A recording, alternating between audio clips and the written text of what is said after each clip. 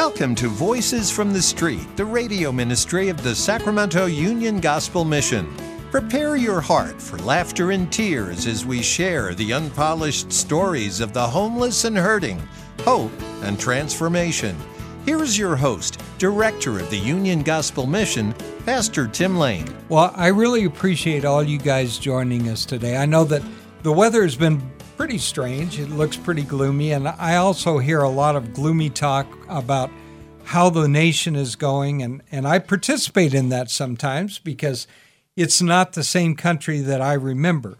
However, here's the one most important thing. I have a guest with me today, and we share in common a lot of good theological points, and here's the best theological point for me to convey to you, that if you're walking with Jesus Christ, this is not the end of the story yet. Yeah, amen to that. And so we can rest assured that Jesus said, I will never leave you, I will never forsake you, that he is going to be with us to the end of this time. And regardless of what happens, that he is faithful, even if we are unfaithful. And so, you know what, on those gloomy days, on those days when it seems like the world is all turned away, I always reflect back on the fact that he didn't call me to try to look into the future. He called me to serve him in the here and now. And as long as today is today, that's the time to respond to God. And as long as today is still called today, then this is what we are called to do in this time period, is to be faithful servants of the one who paid the penalty. And that's important. When I hear people say all the time, hey, your sins are forgiven. Yes, and that's absolutely true, but they're more than forgiven, they're paid for. Mm-hmm. And that was a horrible cost that it took to pay for those sins. So Christ came, he paid the sins, you're forgiven, but you know what? You'd be in a serious hurt if that's where he stopped. Yeah. But he didn't stop. Yep. You know what? The amazing part is that I know that I am eternally secure with him. And you know what I know? I know that my righteousness is not too great, but I know that the Father sees me through the righteousness of his Son, which was imputed to me. And so on the worst days ever, I can still lift up my eyes to heaven. Now, I have a friend with me, and he is my friend, and he is a pastor of Redeemer Bible Church in Elk Grove. He wasn't always. Matter of fact, he used to be the pastor of Elk Grove Bible Church. That's true. And we just called it EGBC. But he didn't leave anywhere. Your church merged with another church, right? Yep. Why don't this is Justin Schroeder, and he's the pastor out there, one of the pastors, I guess. How about you tell us a little bit about that, about your church? Before we talk about the mission, let me talk to you about your church. Yeah, thanks, Pastor Tim. It's good. I'm down at Redeemer Bible Church in Elk Grove, and just grateful to be a part of that body of believers. God's doing a good work. Even as you talked about the hope that we have in Christ, that's kind of our emphasis. Even one of the reasons we changed our name was to communicate Christ, our hope, Christ, our Redeemer, even in our church name. And so we went through that process last year. And it was great. The church, we just kind of talked them through as pastors and said, we think this would be good for us to communicate our commitment to Jesus, even in our church name. And we love the Word of God. And so we said, how about we can show our commitment to Christ and His Word in our church name? And there wasn't a whole lot of options if that's your priority. You know, you kind of, churches get into some maybe, I would say, odd names, and we wanted to stay away from being too odd. So we love the idea of Christ our Redeemer. It's all over Scripture. God's a redeeming God. Amen. And so, we just, the church was encouraged by that. And so, Redeemer Bible Church, nothing changed in our convictions. Right. It was just, we wanted to communicate our commitment to Christ in our church name. And so, 2022 was great. We remodeled our facility. A church merged into our church, changed our doctrine and bylaws just because they were from the 1930s and they hadn't been updated. So they needed a lot of work. So we did all that, and it was one of those years that we kind of went a little crazy, but in a good way. It was all good things, and now we're back inside. All those changes have been made, and the body is united. People are encouraged, and so we're doing well. God's doing good things. Throughout every time of transition, there is always problems. And they may not be the problems that sink the ship, but still, even if everything is going smoothly, there are still rocky areas, right, that you have, especially if you're going to merge two churches together, and then you're trying to come up with names, like you said. And you might say to yourself, well, okay, you come up with a name, but Pastor Schroeder here said something that was really telling. You want your church to reflect what you believe. And Redeemer, Christ is our Redeemer, right? Amen. And so throughout those rocky times, those are times that can be exciting too, right? Absolutely. Yeah, and I think, it was interesting. It was a lot of work pastorally. We have a great team of pastors, a lot of shepherding, a lot of conversations, and so we just saw God preserve the unity of the church because our commitment is to Christ. And so It wasn't about one man's vision, dream. It was about, no, we believe the Word of God is uniting us as a church, and that the gospel is what brings us together. Our unity's in Christ, not in our politics or not even in our common vision for this church. It's our unity's in Christ, our commitments to the Word of God, and then as long as that's our authority, not this man's opinion or this group or this thought, it's like, no, we're just going to come around and what does God value? And we just saw God kind of unite the church there, where there was no ugly splits, votes, all that stuff that you can hear about. It was like, actually, it was a great year of just the church coming together and saying, man, we're excited for what God's doing, and willing to move forward together. That's actually the way the church should come together. I've been in meetings at the church when there were arguments over the picnic tables. Yeah, we just call that carnality, right? It's like, exactly. It's easy to say you're Christian. It's hard to live Christian. Yeah. And so, it's like, is our unity really in Christ, or is our unity in all the other things that we value, right? And I mean, it's so much of Paul's writings to the church. They all deal with, you're having divisions over things that were culture, or things that were socioeconomic, but hey, you're one in Christ. And actually, it's not just theological speak. It's actually practical, right? Because all of these letters to the churches were practical. This is how you actually work out your faith, And so I think pastorally, it's sweet to see that actually happen, right? There's all the horror stories of, but I just would say that's sin in the church. It is. Right? Mm-hmm. And so when you see the Spirit of God at work uniting his people, even through a stretching season, it's like, oh, praise God. Yeah. Praise God. Yeah, I mean, you and I talked about, you just came back from Africa not long ago, right? Yeah, last week.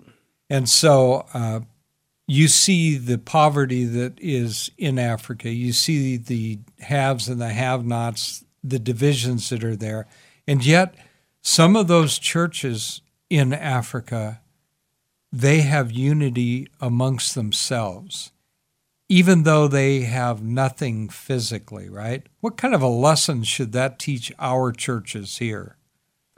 It reminds me of Philippians 4, where Paul speaks of contentment. Yeah. And he says something interesting, because Paul's an apostle, so sometimes we can think that's like super Christian status, like he could do no wrong, he floated around on a cloud, Sure. And yet he was very much a man like the rest of us. Right. And he said, I've learned contentment, right? Yes. And then he talks about facing plenty, having nothing. Right. And he said that in all things I've learned to be content. And it's actually in that context, he says, in Christ I can do all things, right? So the context of that famous verse is actually contentment when you have and have not.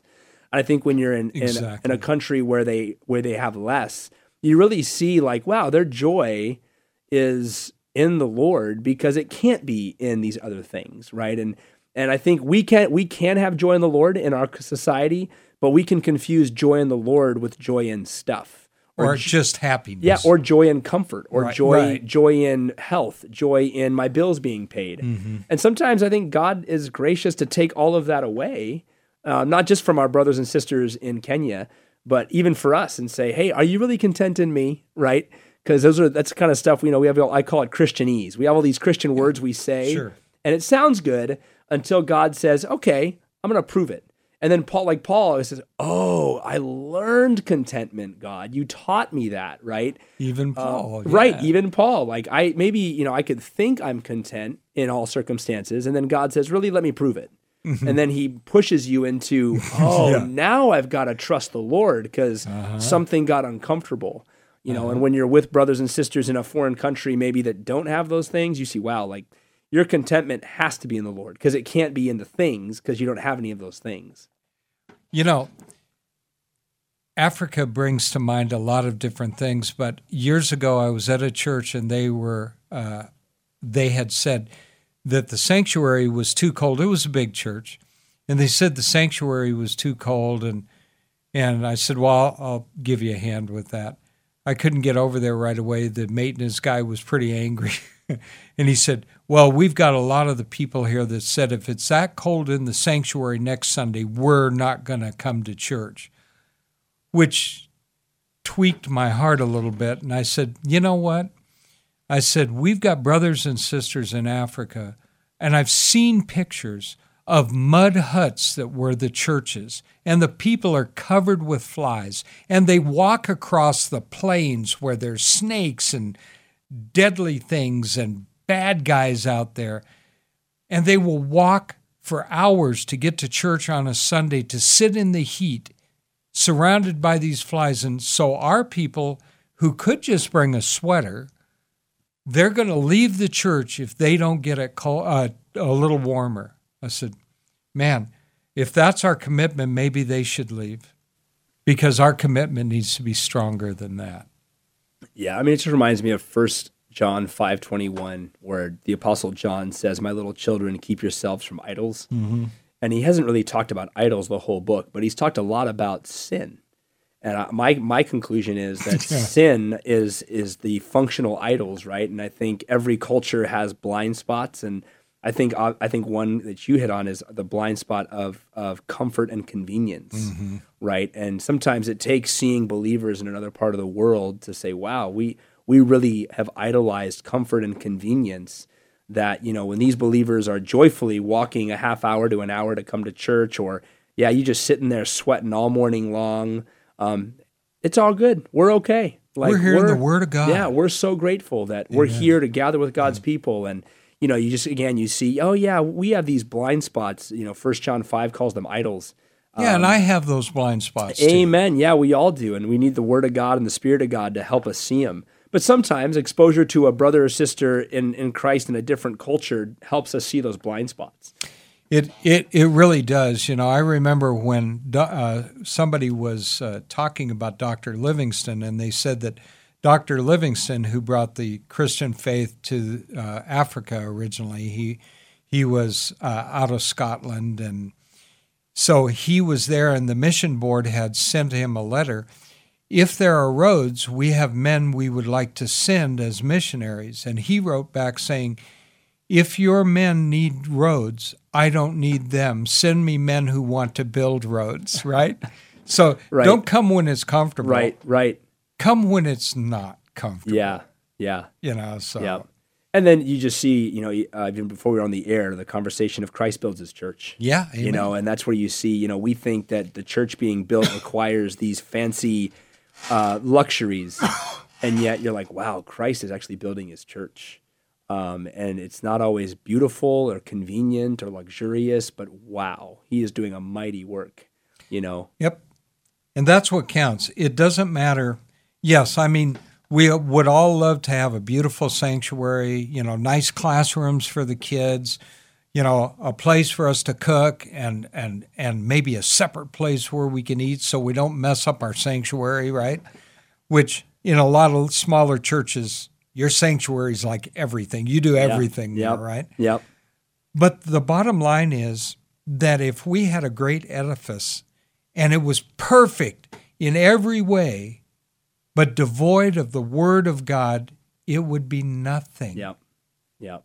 And so, and that's what Christ tried to get across everywhere he went. When he confronted the Pharisees and the Sadducees, and you said earlier when we were off air, we were talking about, we're trying to nitpick these little things and we're forgetting the other things. And Christ said the same thing. He said, you strain out a gnat, and then you swallow a camel.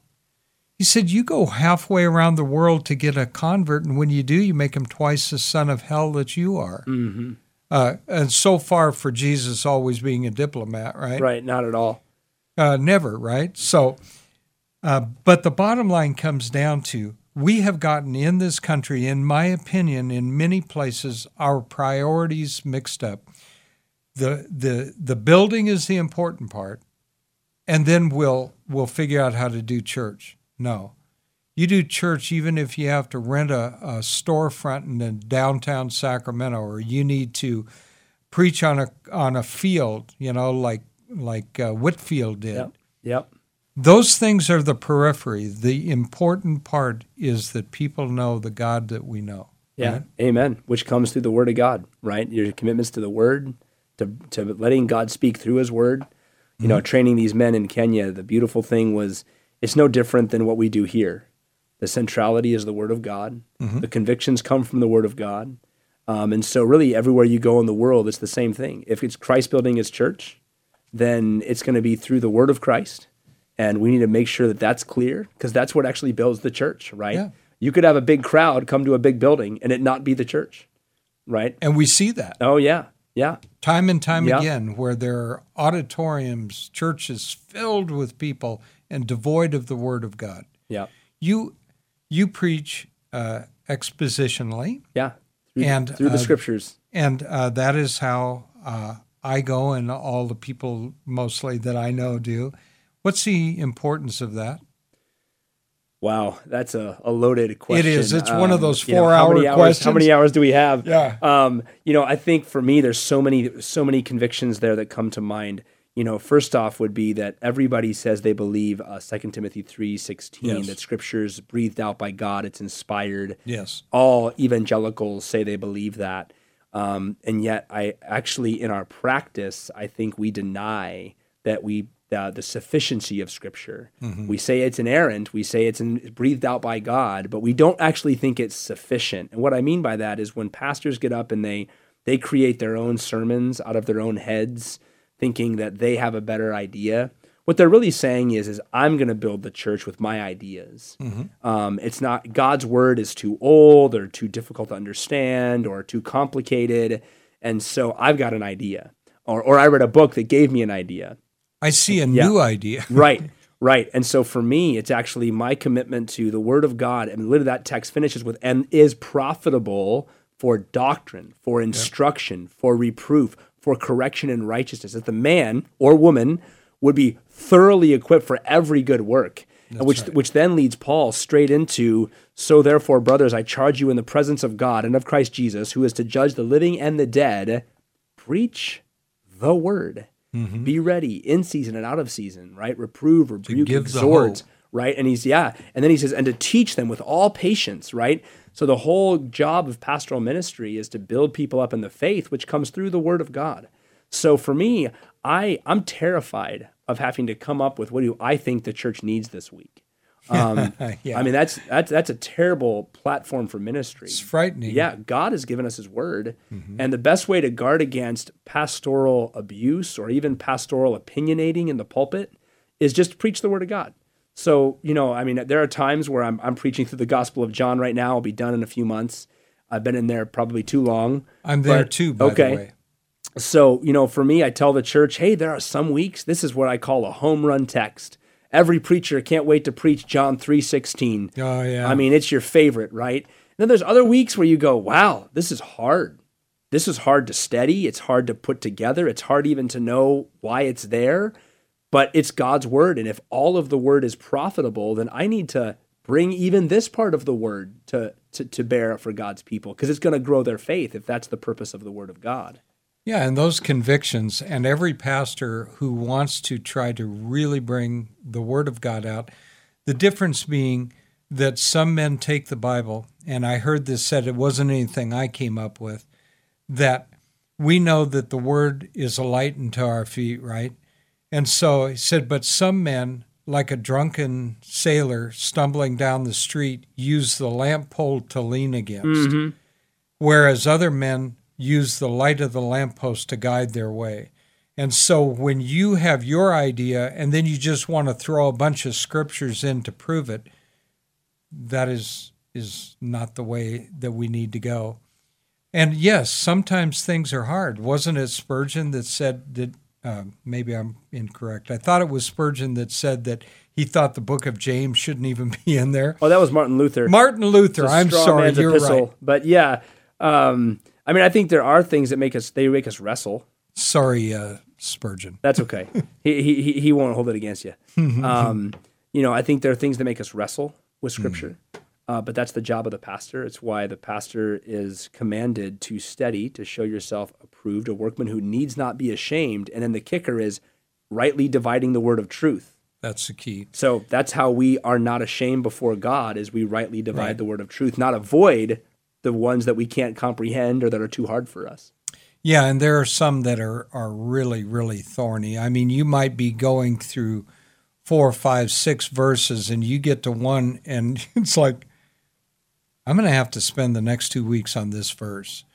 But, and I want you to stay over for another segment. We've got about 3 minutes, and I want to talk a little bit about the mission too, and your involvement at the mission. Absolutely. You come and you preach with us, and you do things like that. But to your point, that what I say and the things I know are of no consequence unless they're coming directly out of the Word of God. Absolutely. You know what?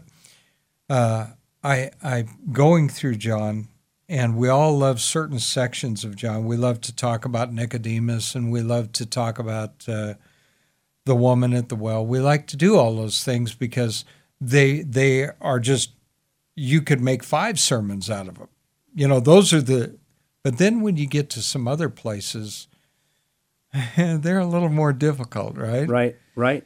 So before we go off the air, and I want you to hang on for next week, and I want you guys out there kind of make a note of it, because I'd love for you to listen to my brother here, because you hear me all the time, but he has a wonderful ministry going, and I'll be entirely frank with you. A couple of his people work with me out at the mission because they're solid people as well. And that is what our hope is for the mission, is that we continue to build it into something different than it had ever been before, with a solidness about it. And I'd like to talk to you a little bit about, as you know, we employ nouthetic teaching or biblical counseling. Yep. And that's just a fancy word, just like when you were saying that there's a way that we can preach and then we believe it, but to get it in our hearts. Absolutely. Well, the fancy word is we can believe in orthodoxy and fail to have orthopraxy. Yeah. We got the knowledge. We just don't do it. So we're down to 1 minute. Anything you'd like to say before we go on? No, I think that next segment would be great to talk about why we actually believe the Word of God is able to do all things for life and godliness. And I absolutely agree. And believe me, my strive is always godliness, and I have failed every day so far. Hey, praise God for present grace, future grace, past grace, Amen. all of it, right? Because we need it every day. I do. And so, it's always great to have you here with us. And so until we meet again, my dear friends, may God hold you in the palm of his hand.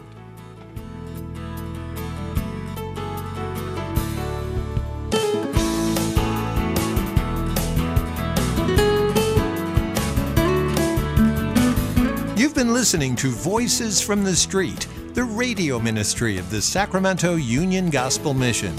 If your heart's been touched and you want to know more about the work of the mission, log on to ugmsac.com, ugmsac.com.